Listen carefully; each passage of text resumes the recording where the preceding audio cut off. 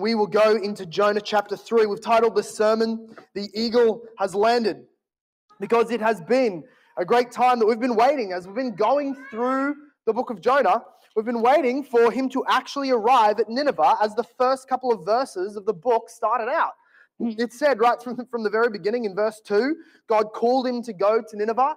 He refused. He lived in sin. He ran away from God. He went and ran off to the ocean. God basically drowned him and then swallowed him up in a whale and put him into back on his track. And so it's been 2 long chapters, but finally we're in chapter 3 when Jonah lands in Nineveh. And it is a glorious chapter. We sort of covered last week how if we get to chapter 3 and we see Jonah walk into a massive pagan town, and he preaches this short sermon, and revival breaks out, and it does. Jesus affirms that this generation of Ninevites truly repent.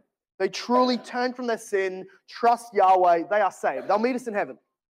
When that happens, and we're surprised, it's because we're not looking at the world and Scripture and history and the future and your current state in this world. We're not looking through covenantal, gospel, biblical worldview lenses. If we were, it would make perfect sense that God would save a pagan nation because that's what he promised from the very beginning that he would be doing.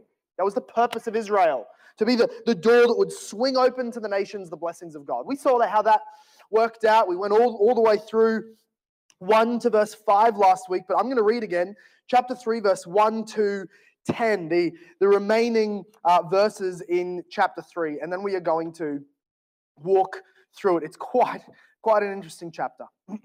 So here we are, Jonah chapter 3. Then the word of the Lord came to Jonah the second time, saying, "Arise, go to Nineveh, that great city, and call out against it the message that I tell you." So Jonah arose and went to Nineveh according to the word of the Lord.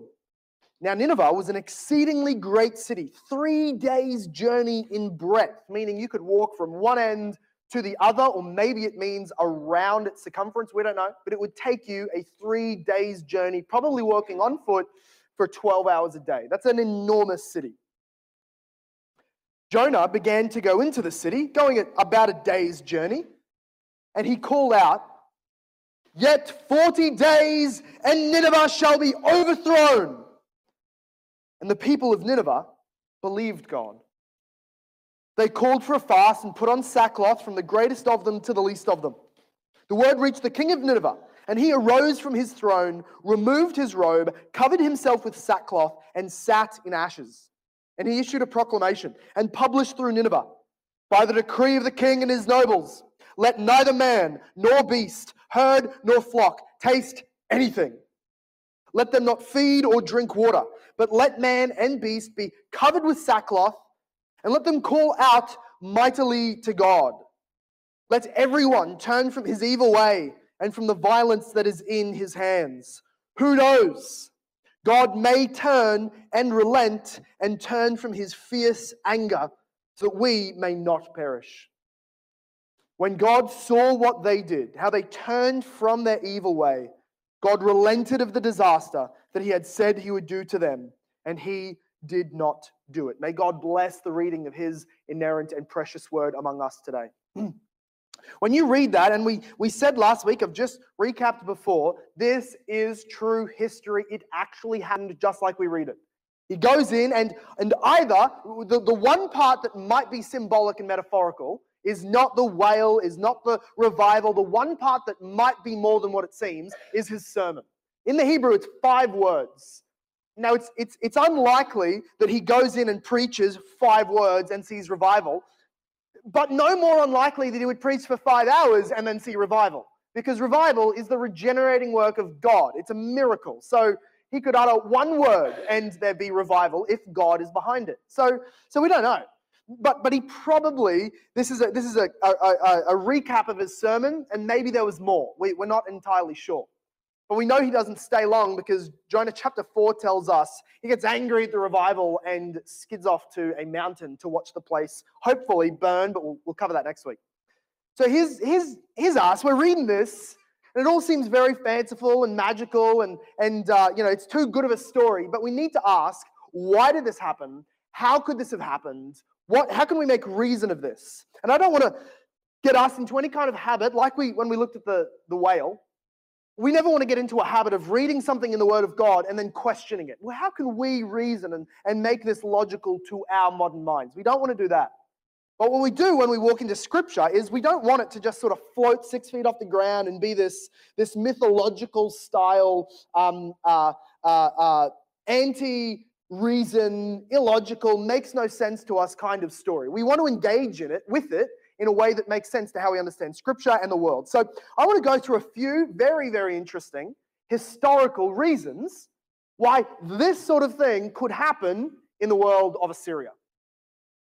120,000 people repented and saved, and there's a few historical reasons that I think tell us why. So if you go back to the Assyrian history, I know you've all just finished reading your Assyrian history books, and in that you read that the main god's name was. We've got at least a couple of Bible seminary students here this evening who should know that, right? Ashur, right? The main god was Ashur. That's why the city became known as Assyria or Assyria. And so the main god was Assyria, but involved in ancient Babylon from 800 or more years beforehand. And so they were also involved in the beginnings of Assyria was this ancient god Dagon.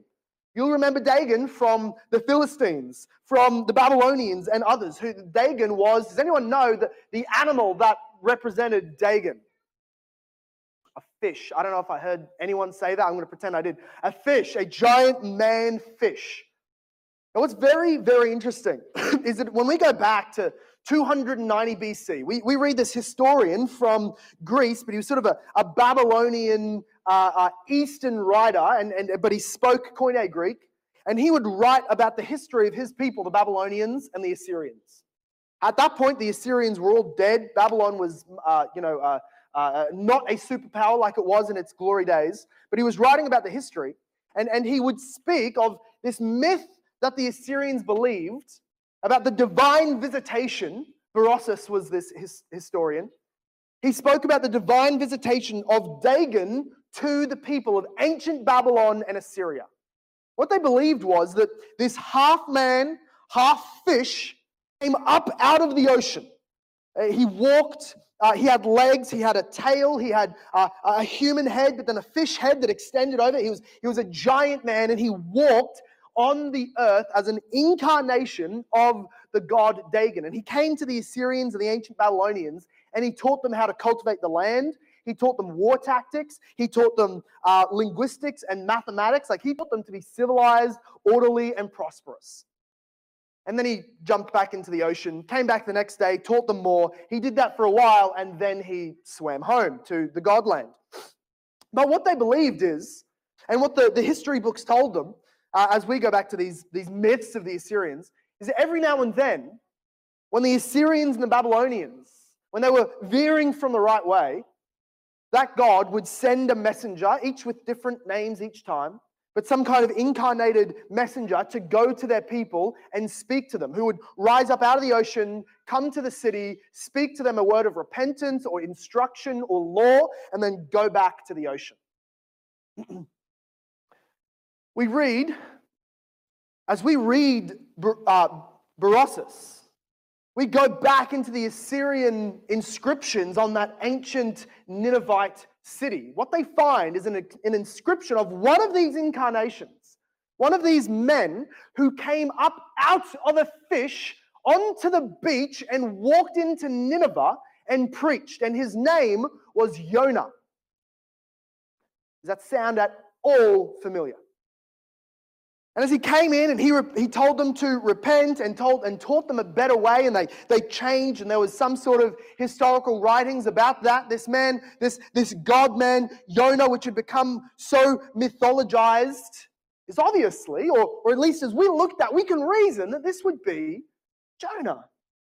And even if it's not, there's some linguistic differences between the names that leave room for speculation, but there's enough evidence here to at least say, even if that exact man wasn't Jonah, It would make a lot of sense then, wouldn't it, that this random miracle of fish eating and vomiting man up onto the beach, it would put it into a great deal of context, wouldn't it? That the people God is sending Jonah to are people who believe when someone is spat up by a fish onto a beach, they're to be listened to. Puts it into a lot of historical context, I think. And here it is, up out of the belly of a fish, the eagle lands. And I think this has reason. What we're not told is that Jonah is vomited up where he got on the boat. He got on the boat over near Jerusalem, and Nineveh is a huge hike, 3-month hike up into the northeast. Now, we're not told where he was vomited up. My guess would be, my speculation, if you let me make one, is that he was carried by that fish over to the Phoenician shoreline near the Ninevites and Babylonians and spat up there with witnesses who then watched him and followed him into the city. That's my theory. I don't think you'll find a better one. I'm pretty sure that's what happened. But I am not a prophet nor the son of a prophet. Let me go into this a bit, because you might hear that and go, oh, well, they've mythologized, they've paganized this great story of Jonah. Obviously, it wasn't a true repentance, but that's not true. We can still take it as a true repentance of this prophet of Yahweh. They turned from their sin. But what happened is, as the next generation turned from God, as the next generation went back to their evil, demonic, pagan ways, so that the story of the true prophet and his true preaching got twisted and polluted. So that by the time Herodotus wrote in 290 BC, this whole story had been changed and sort of mixed in with the Assyrian myths. But there's even more. When we look into the Assyrian history, there's this really high and mighty king named Tilgath-Pileser III, and he's kind of the guy that comes in and destroys much of Israel. He's a high-handed, authoritarian, battle-ready, army-wielding king. He brings Assyria back to its glory. But before him, there was a whole bunch of political upset. In fact, the historians say that Assyria, especially the city Nineveh, almost fell into non-existence in the generations just before Tilgath-Pileser. That would make a perfect little time that, as God said to Jonah back in chapter 1, he says that the trouble of Nineveh has come up before me. Go and call out to them. So it would make a lot of sense that in those generations, 2 or 3 generations of kings there was political unrest, there was disease breakout among the city of Nineveh, there was a great famine that broke out, and there was political riots going on in the city. There was an enemy attack. The Babylonians and some of the other smaller enemies of Assyria were starting to push into Nineveh and the Assyrian strongholds and bring them down. There was also an earthquake dated to that generation. And the greatest, now to us, we're all going, yeah, that happens, so what? It's the Earth's tectonic plates and whatever. We're scientists, I know. But for the Assyrians, the Babylonian people back then, the Assyrians and the Ninevites, they are omens. They are signs of divine activity. When the earth shakes and you don't know that it's made up of tectonic plates rubbing against each other and causing vibrations coming to the surface, right? You don't know all that science. You're just living, and this city literally grumbles and shakes. That's a divine sign to you. These men are so superstitious. The ultimate sign of God's judgment on an ancient people like that was a solar eclipse. When the sun, which is so often worshipped, so often held up as this sign of the ultimate God, which gives life, it controls the day, it's everything. When that gets blotted out in darkness, the ancient people would become very much afraid. And in the year 763 BC, astronomists, the one that doesn't read like your birth sign, the other one, they look back and they confirm 763, there was a great solar eclipse that cast darkness in the midday all over the Ninevite city. That happened in the years of Ashur-daran the third, or the second. Let me get that right. Ashur-daran the third. That was a Ninevite king or an Assyrian king who had moved the capital to Nineveh. And so it makes, I'm not talking to you, Siri. I apologize for that. Woman, stay in your place. So, this may all refer, right? This all makes a lot of sense. We're looking at this time of great political upheaval and unrest, when kings are sure from all that is going on, they know that the gods are judging them. And then all of a sudden, a man is spat up out of a fish onto their prophetic beach and walk into the city proclaiming a word from the Lord. That makes a lot of sense, that all of this upheaval would lead to a people being ready to receive the word of God. I hope that puts Jonah out of the realm of myth for you and sort of puts it on the ground and goes, yeah, that makes a lot of sense for how this can be happening. This really questions how we view a world that's going through birth pains, that is going through shaking, either politically, racially, natural disasters, diseases. Do we, like Jonah, do we look at great trouble and turmoil and say, good, the Lord is finally killing everybody else so that we, the elect, can remain happy and survive and live in some paradise? Good, God is finally going to kill all of my pagan neighbors and unrighteous co-workers. Good, God's going to crumble the West and take down America and destroy England. And the church will, go off into our bunkers. Do we take that Jonah mindset that he had, wanting the destruction of God's enemies? Or do we, with the eyes of faith, look at destruction, look at turmoil, look at trials, look at political upheaval and say, with the eye of faith and the promises of God, God is preparing the people of the world to hear the gospel. That if we would just be bold enough to go, if we would be bold enough to speak out in our workplace, our families, wherever we are, we could expect that people are ready to hear. That the fields are white for harvest. Their hearts, their hopes, their securities have all been crumbled, have all been shaken. They have nothing else to trust. And we come in with the gospel of Jesus Christ and declare to them a peace, security, a gospel of eternal truth that holds them fast. That has power. Let us not waste the turmoil of our world. But you might ask, is this really something God would do? And I want you to think about this because this will affect a lot of the ways you view missionary stories and how you might engage if you ever go to the mission field to unreached people groups. Would God, being the holy God that he is, who hates demon worship, which other religions call worship to their gods and idol worship and all of that, God hates those things.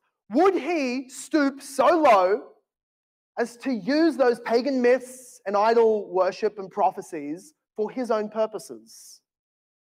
Would we, do you just hear what I said about Jonah sort of fulfilling the ancient prophecies of Assyria and say, that's false, that can't be true, God doesn't work that way?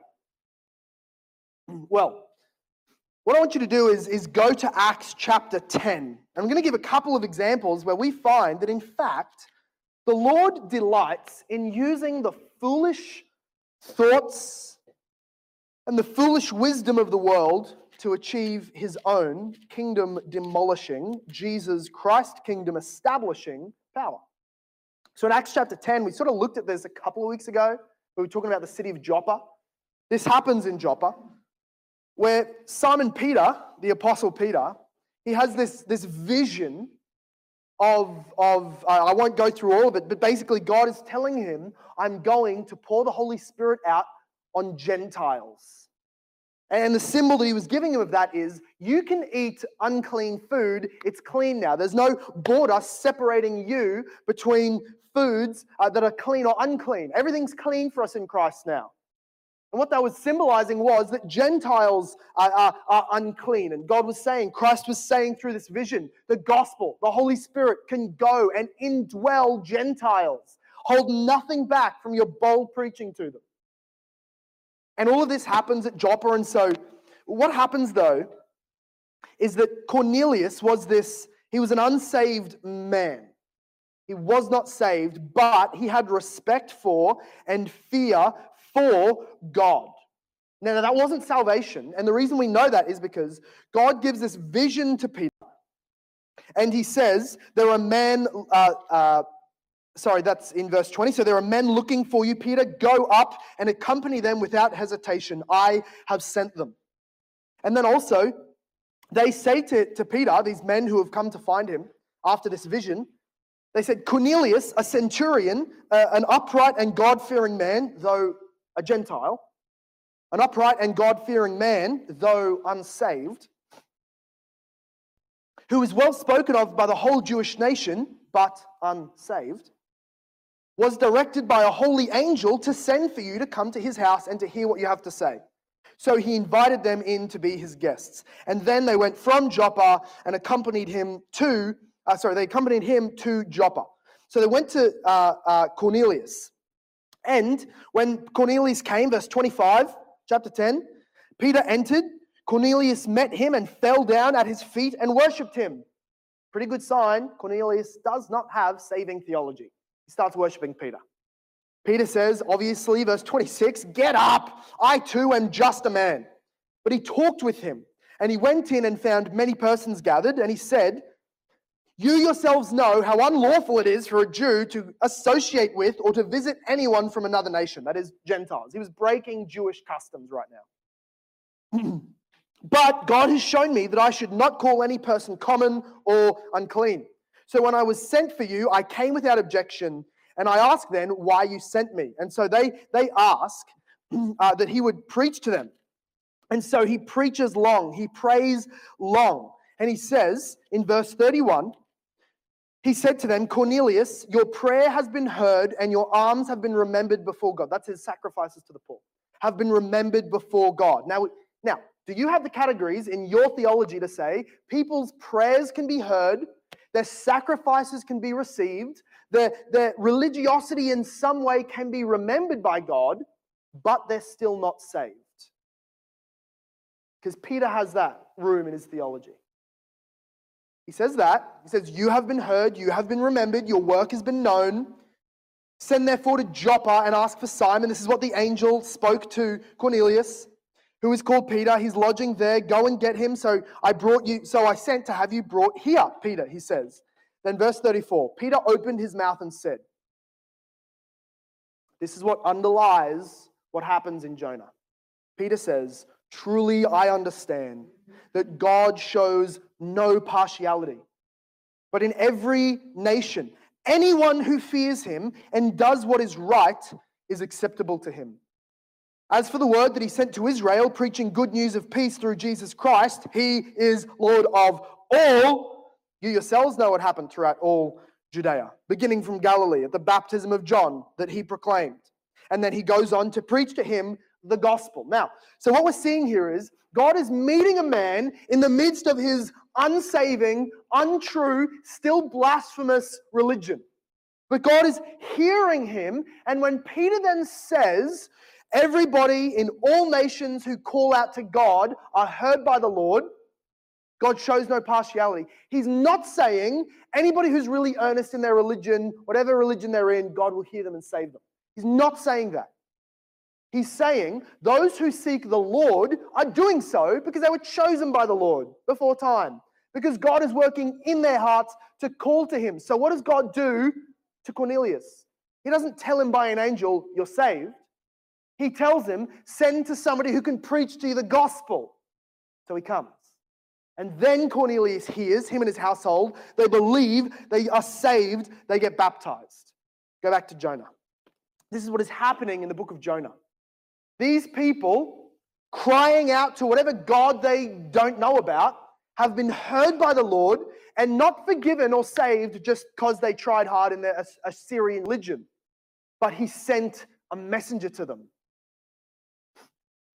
Another version of that, which is only hinted at, but is definitely true, is the men of the East, which would be Assyrian, Babylonian men at the time of Jesus Christ's birth. You know, the three magi, the three wise men at Christmas? They were astrologists. Did I say it right this time? They were there we go, thumbs up. Which isn't scientists in the truest sense. They were studying the stars to get some kind of divine meaning. That's why they followed the star that led them to Jesus. They weren't godly, they were pagans. But God brought them to the king. And somehow, some way, we might hold on to hope that they were saved. We are not entirely sure. But what we know is that God is happy to use whatever foolish pagan ideologies people have in order to enter into that, smash down the old views of God, and establish the kingdom of Christ on the rubble of the old pagan kingdom.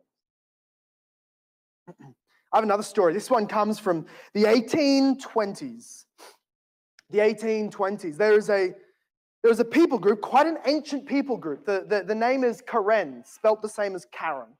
Karen. There are people who lived originally. They were the first settlers of Myanmar. It was then called Burma, now called Myanmar. They were one of the first settlers people there coming through Thailand. So they lived on the mountains of the border of Thailand and Myanmar. They were eventually pushed through. They were sort of overcome by the Burmese people who then established themselves in that nation. They became a persecuted group and they lived much in the mountains away from their original homeland. But these people had this ancient mythology.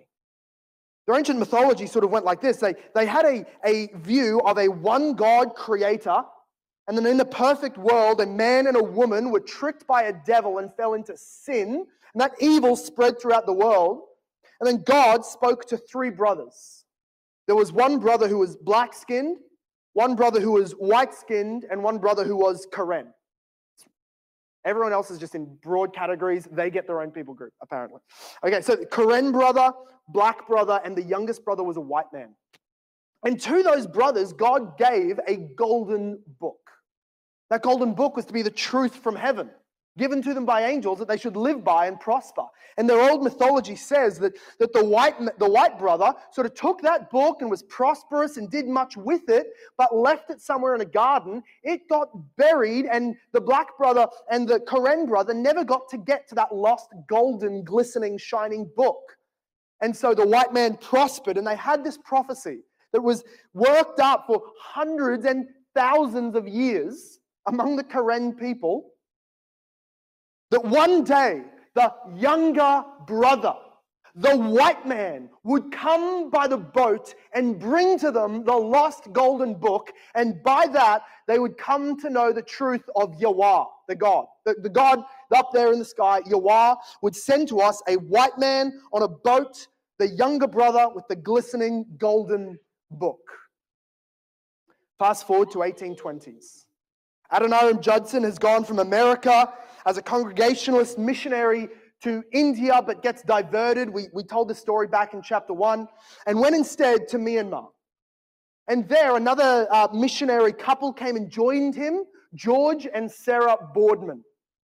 Now George and Sarah, they decided they wanted to go into the mountains to reach this tribe of Karen people. There was thousands of them up there, but no one could reach them. They didn't have a written language. They were these poor, marginalized people.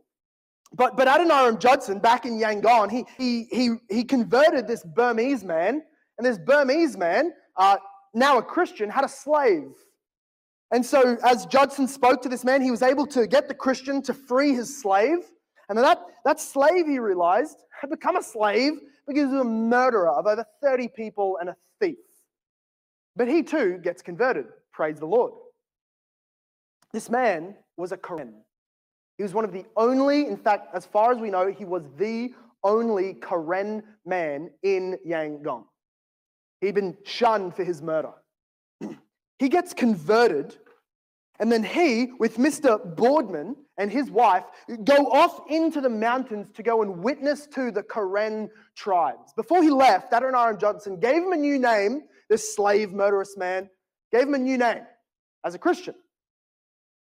Let me read it so I don't get it wrong. I'm sure I'll pronounce it terribly, but his name was then Kotabu, which means younger brother, because he was Judson's younger spiritual brother.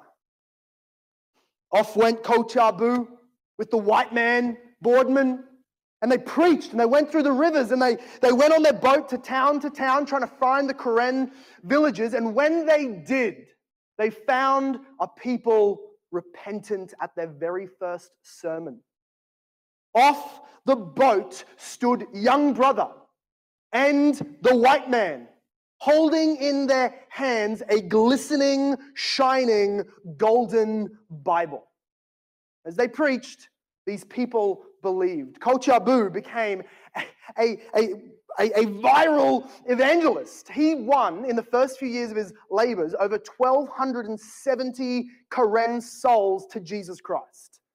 It was the first breakout of revival among the Burmese people after Judson had arrived, and from then, so the gospel spread. Karen tribes are now no longer animists who worship animals and demons in trees and rocks and animals, but are now Christian, widespread.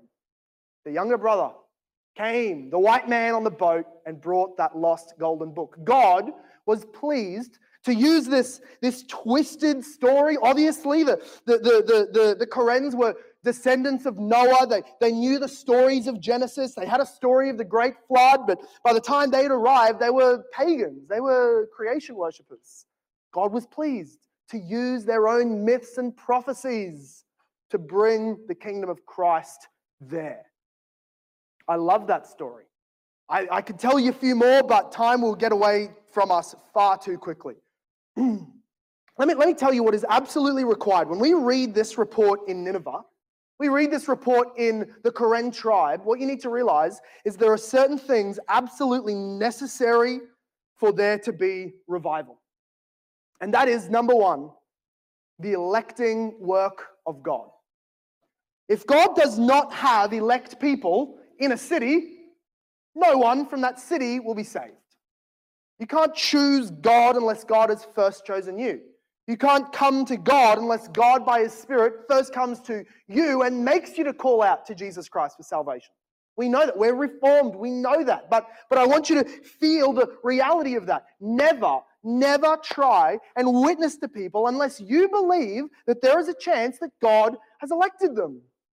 So do you walk around life just assuming probably everybody's non-elect, the ones who are saved, we're a pretty good number, we're a pretty good crew, I don't want to handle any more, that's about it? Or do you have the assurance, or at least the possibility in your mind that everywhere we go, there will be elect people? We'll get there in the next section. But for now, let us say number two, what is needed is the preached word, the explicit preached gospel of Jesus Christ for there to be any such revival or salvation. You can go with me to Acts chapter 4. This again is the words of the apostles in the first generation of Christianity. In Acts chapter 4, as they've boldly been opposed by the religious authorities of the day, before the council, Peter speaks very, very boldly. He's speaking of Jesus Christ, and he says in verse 11, "This Jesus is the stone that was rejected by you, the builders, which has become the cornerstone. And there is salvation in no one else. For there is no other name under heaven given among men by which we must be saved." Now you can read some fanciful, very try-hard but failing exegetes who want to say that the way of salvation is exclusive, but it's also open. In other words, no one's saved except through Jesus Christ. But you can be a Muslim saved by Jesus Christ and not know it. You can be a Buddhist and be saved by Jesus Christ through your Buddhism, though you've never known the name of Jesus Christ. So they'll say, if anyone goes to heaven, it's through Jesus, but you don't need to know Jesus. God just needs to know you and accept your Cornelius version religiosity. The problem is that in this very verse, Peter links these two things together. There's only salvation in Jesus because there's only one name given from heaven among men who can save. The name is important. The gospel behind the name needs to be preached. Let me read it again. There is salvation in no one else because there is no other name under heaven given among men by which we must be saved. By which we're saved by the knowledge of the name, by the knowledge of the person, by the knowledge of the work of Jesus Christ. Romans 10, you can swing over there. Romans chapter 10. And we can go to verse 12. Again, this global, open gospel. Verse 12. For there is no distinction between Jew and Greek. The same Lord is Lord of all. There's no distinction between Ninevite and Israelite. The same Lord is the Lord of all, bestowing his riches on all who call on him. For everyone who calls on the name of the Lord will be saved. Again, the naming of Jesus Christ, the calling on him in faith is necessary. Then he says, but how then will they call on him whom they have not believed? How are they to believe in him of whom they've never heard? And how are they to hear without someone preaching? And how are they to preach unless they're sent? As it is written, how beautiful are the feet of those who preach the good news. Yes, God is merciful to all people, every nation, anybody. But that mercy is extended only through Jesus Christ, and therefore the gospel is not good news until it reaches them. Don't leave any room in your mind that there's some mercy of God savingly for people without the gospel of Jesus. That will cut off your zeal for missionary proclamation of the gospel of Jesus. Hold before your eyes the reality. Anybody who does not call on the name of Jesus explicitly because they heard the gospel preached by a preacher who was sent to them, nobody will be saved from their sin. Stay convinced of that, and you will do the work of the evangelist. You will do the work of the missionary. If you let any wiggle room go there, you will lessen your conviction and fail those who need you most. But let us now speak of the expectation. As we are back in Jonah 3, and we read this, what has happened in Nineveh, you want to wonder how this can happen. A short 5-word sermon, maybe slightly more, but not a whole lot more. And here they are repenting. And I want to show you over here in verse 6 of Jonah chapter 3, Jonah 3 verse 5, just above it, sort of gives what happened. And then it goes into more specifics and sort of retells the story. It's not chronological, verse 5, then 6. But verse 5 is shown to us without the king's involvement. This wasn't just a political move. This wasn't just Ashur-Dayan III telling everybody to repent. They heard, they repented, the greatest to the least of them. And in the midst of that, when the word of repentance, 40 days and Nineveh will be overthrown, when that reached the king, he solidified it by commanding everybody to fast, put sackcloth on, take off your beautiful clothes, put on sad clothes, put ash on your head, come into the streets, stop eating and feasting, let's repent of the evil we're doing, and maybe God will relent of the disaster that is coming on us. That's what happened. It went from the king, it went among the people, it reached the king, and then came back over all the people in a more formalized way. And verse 9, they said, who knows? God may turn and relent and turn from his fierce anger so that we may not perish. When God saw what they did, how they turned from their evil way, God relented. Let me give you the literal word there. God repented of the disaster that he had said he would do to them, and he did not do it. Does God change his mind? No. No, God is not a man so that he repents like a man does, we're told in 2 Samuel. And yet, he repents like a God does. How does a God repent? How does our triune God of Scripture, the only God, how does he repent? How do we interpret this? And the reality is that he repents or responds to human actions on the basis of covenant. His covenant comes through covenant words. Therefore, wherever the words of God go, we can expect that he will bring about his own activity and changing of behavior through the contingency of human responsibility. Lots of theological words. It basically means this. Because of God's sovereignty, and his promise to act in real-time space history with human beings, when he sends his word, he will bring about change. He responds to the way people respond because he is acting first. So go with me to Isaiah 55. I know it's called Baptist air conditioning. When pages go back and forth, and it's a beautiful thing. I'm getting a nice breeze up here. Isaiah chapter 55. This is a text of scripture that is often used to prove a doctrine that we call the infallibility of the Word of God. Infallibility is not the same as inerrancy. Infallibility means God's Word is powerful and therefore never fails. It's like in creation, God never said, "Let there be plants," and then had to give it a second go like we have to on the mower because it just didn't land. He speaks, it always has the effect he wanted it to. And that also is included in the Bible.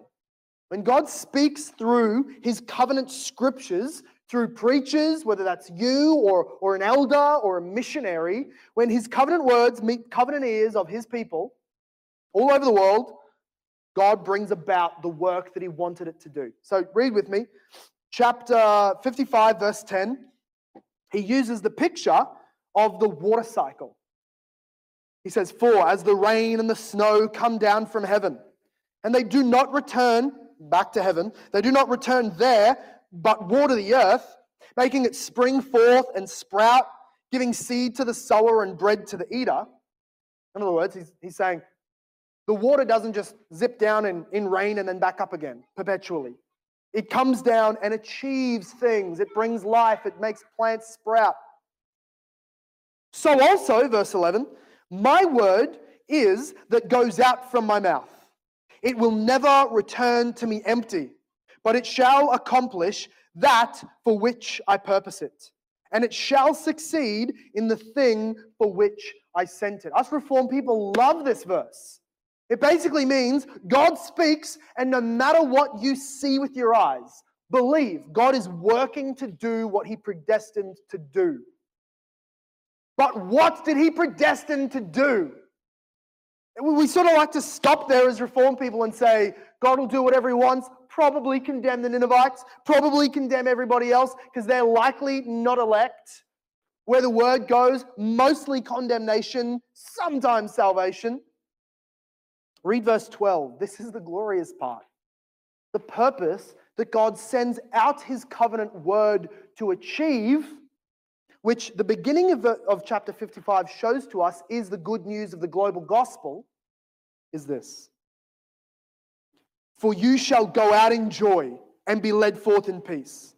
The mountains and the hills before you shall break forth into singing, and the trees of the field shall clap their hands.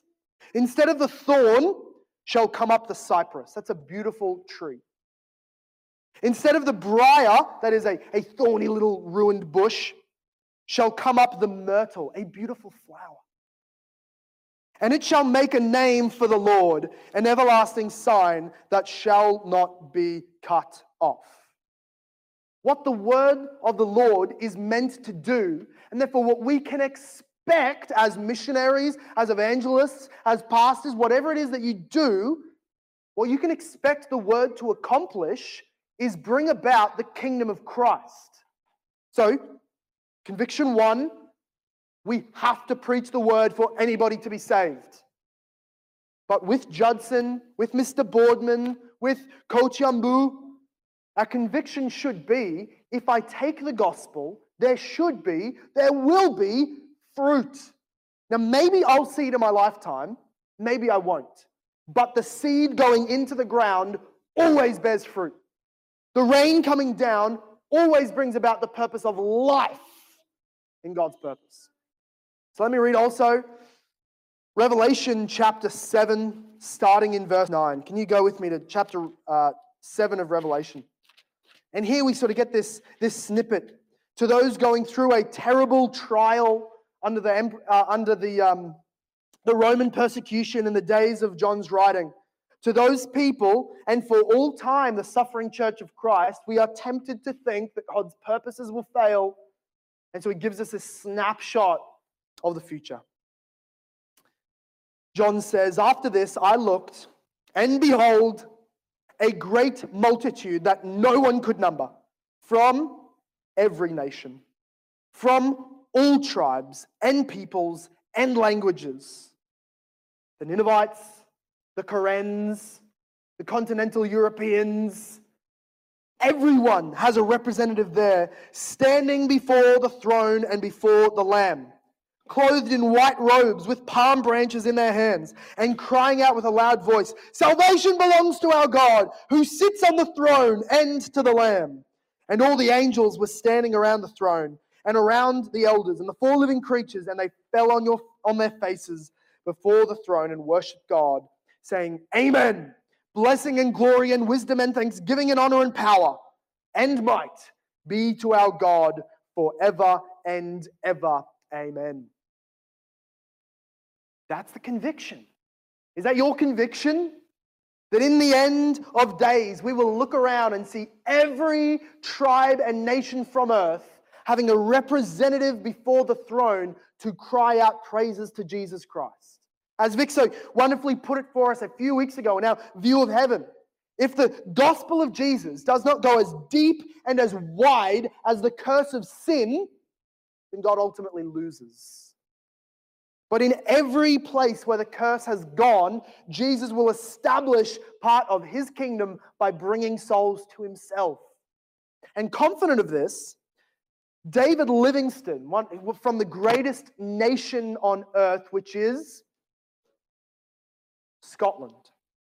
From Scotland, that great heaven on earth. David Livingstone, back in the 1800s, he was born in 1813, died in 1873, went to the second greatest nation on earth, which is Africa. And Scotland is also number 2. He went to Africa. He was born this poor, uneducated, weak little boy. His dad used to tell him, stop reading science textbooks. If God wanted us to know about it, he would have told us. Stop trying to figure things out. That was sort of the religious temperament of the day. But David Livingstone had this curiosity and this ambition in his bones. He worked for 3 whole years making basically nothing just so that he could go to the city and stay in this little shanty town of a shack, but go for 1 semester only to medical school. And he went back home, worked another 2 years just to save up enough money to go back to the city and do another semester of medical school. He was so determined that Christ had a plan for him, and his heart was stirred to go overseas. And so ultimately, he ended up going to Africa. And he had this unsettled nature in him. He would go to the missionary base and he would work there a couple of weeks and then just get sick of sitting around and working on the tiles and building the huts. And he'd go, why are we not going? There's an end to our view over there. There's a horizon to civilization as we know it. The furthest inland a white man has ever gone is about 50 miles north of here. Let's keep pushing. Let's keep going. There's people there that have never seen a white man, sure, but have never heard the gospel. We need to keep pushing until everybody's heard. He had the same desire as we see Paul having in Romans chapter 15. In Romans chapter 15, Paul reveals to us the great missionary heart that every Christian should emulate. In verse 12, he speaks of this. That is not true. I'm going to go 16, verse 12. That's not true either. Oh, I'm in 1 Corinthians, that's why. I'm thinking, man, I'm looking bad here.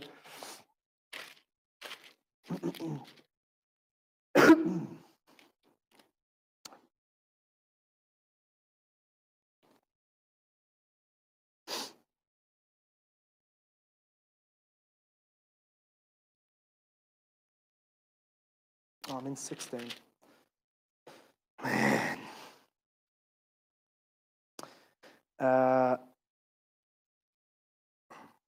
Chapter 15. Give me a verse, brother.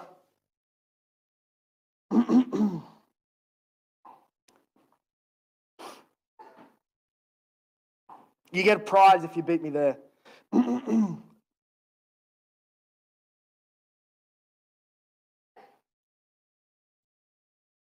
Yeah, 21, not 12. I typed it in wrong. Okay, Romans chapter 15. Here verse 12, because that's for reference, and then we'll zip over to the rest of it. He's quoting Isaiah, and he says, the root of Jesse will come. That's Jesus. Even he who arises to rule the Gentiles. In him will the Gentiles hope. So this is Paul's conviction. The Gentiles were purchased by Christ. The Gentiles are in the kingdom of Christ. The Gentiles enter that kingdom by faith through the gospel. And so he said, verse 15, halfway through, he says, because of the grace given to me to be a minister of Christ Jesus to the Gentiles. That's his calling, to the Gentiles. And he calls himself something very interesting here. He says, in the priestly service of the gospel of God, so that the offering of the Gentiles may be acceptable, sanctified in the Holy Spirit.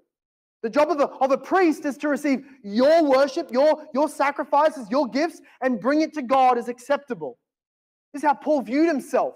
I need to go to the Gentiles, convert them, so that their worship would stop being paganized and unacceptable, and they would be able to offer up right worship in Jesus Christ through the Spirit. And so he goes on to say, down in verse 20, he says, and thus I make it my ambition to preach the gospel, not where Christ has already been named, lest I build on someone else's foundation. But as it is written, verse 21, those who have never been told of him will see, and those who have never heard will understand. With that conviction, Paul went. There are people who don't know, and I am not satisfied to go where Christ has already been preached, and there's just a few corners of the city that have not been preached to. As some of the missionaries of the 1800s would cry out, this island of Britain has churches enough. They have missionaries and pastors enough. We are going to the unreached people. As we read Jonah's story, I want you to consider, have you ever been on your knees before God and prayed, Lord, why do I have such small expectations of the gospel? Why do I have such powerless views of what your gospel in a people will do? And have you ever asked the Lord to send you, to make it clear to you whether he would take you to a foreign land, an unreached people? Because, as the Ninevites said, the Bible shows to us of your kingdom exploding on this world amongst much persecution, and yet with great fruitfulness. And we would willingly put our hands to the plow for that, because there is no way to live with greater eternal rewards and ramifications than to live our life poured out for the gospel. Father God, I pray again, as I've been praying weekly in this series, that you would send, that you would raise up people from our very church, people who will go to unreached people groups and name the name of Christ there, and see churches planted and built and established. Please, God, use this small, this humble, this weak, this human, this still wrought with many of our own sins, this tiny church in the grand scheme of things. Would you use us to bring great fruit, Lord, as people give their lives to Jesus Christ? And to any who are here who have not placed their hope, who have remained in their sin, who have refused to repent, would the generation of the Ninevites judge them?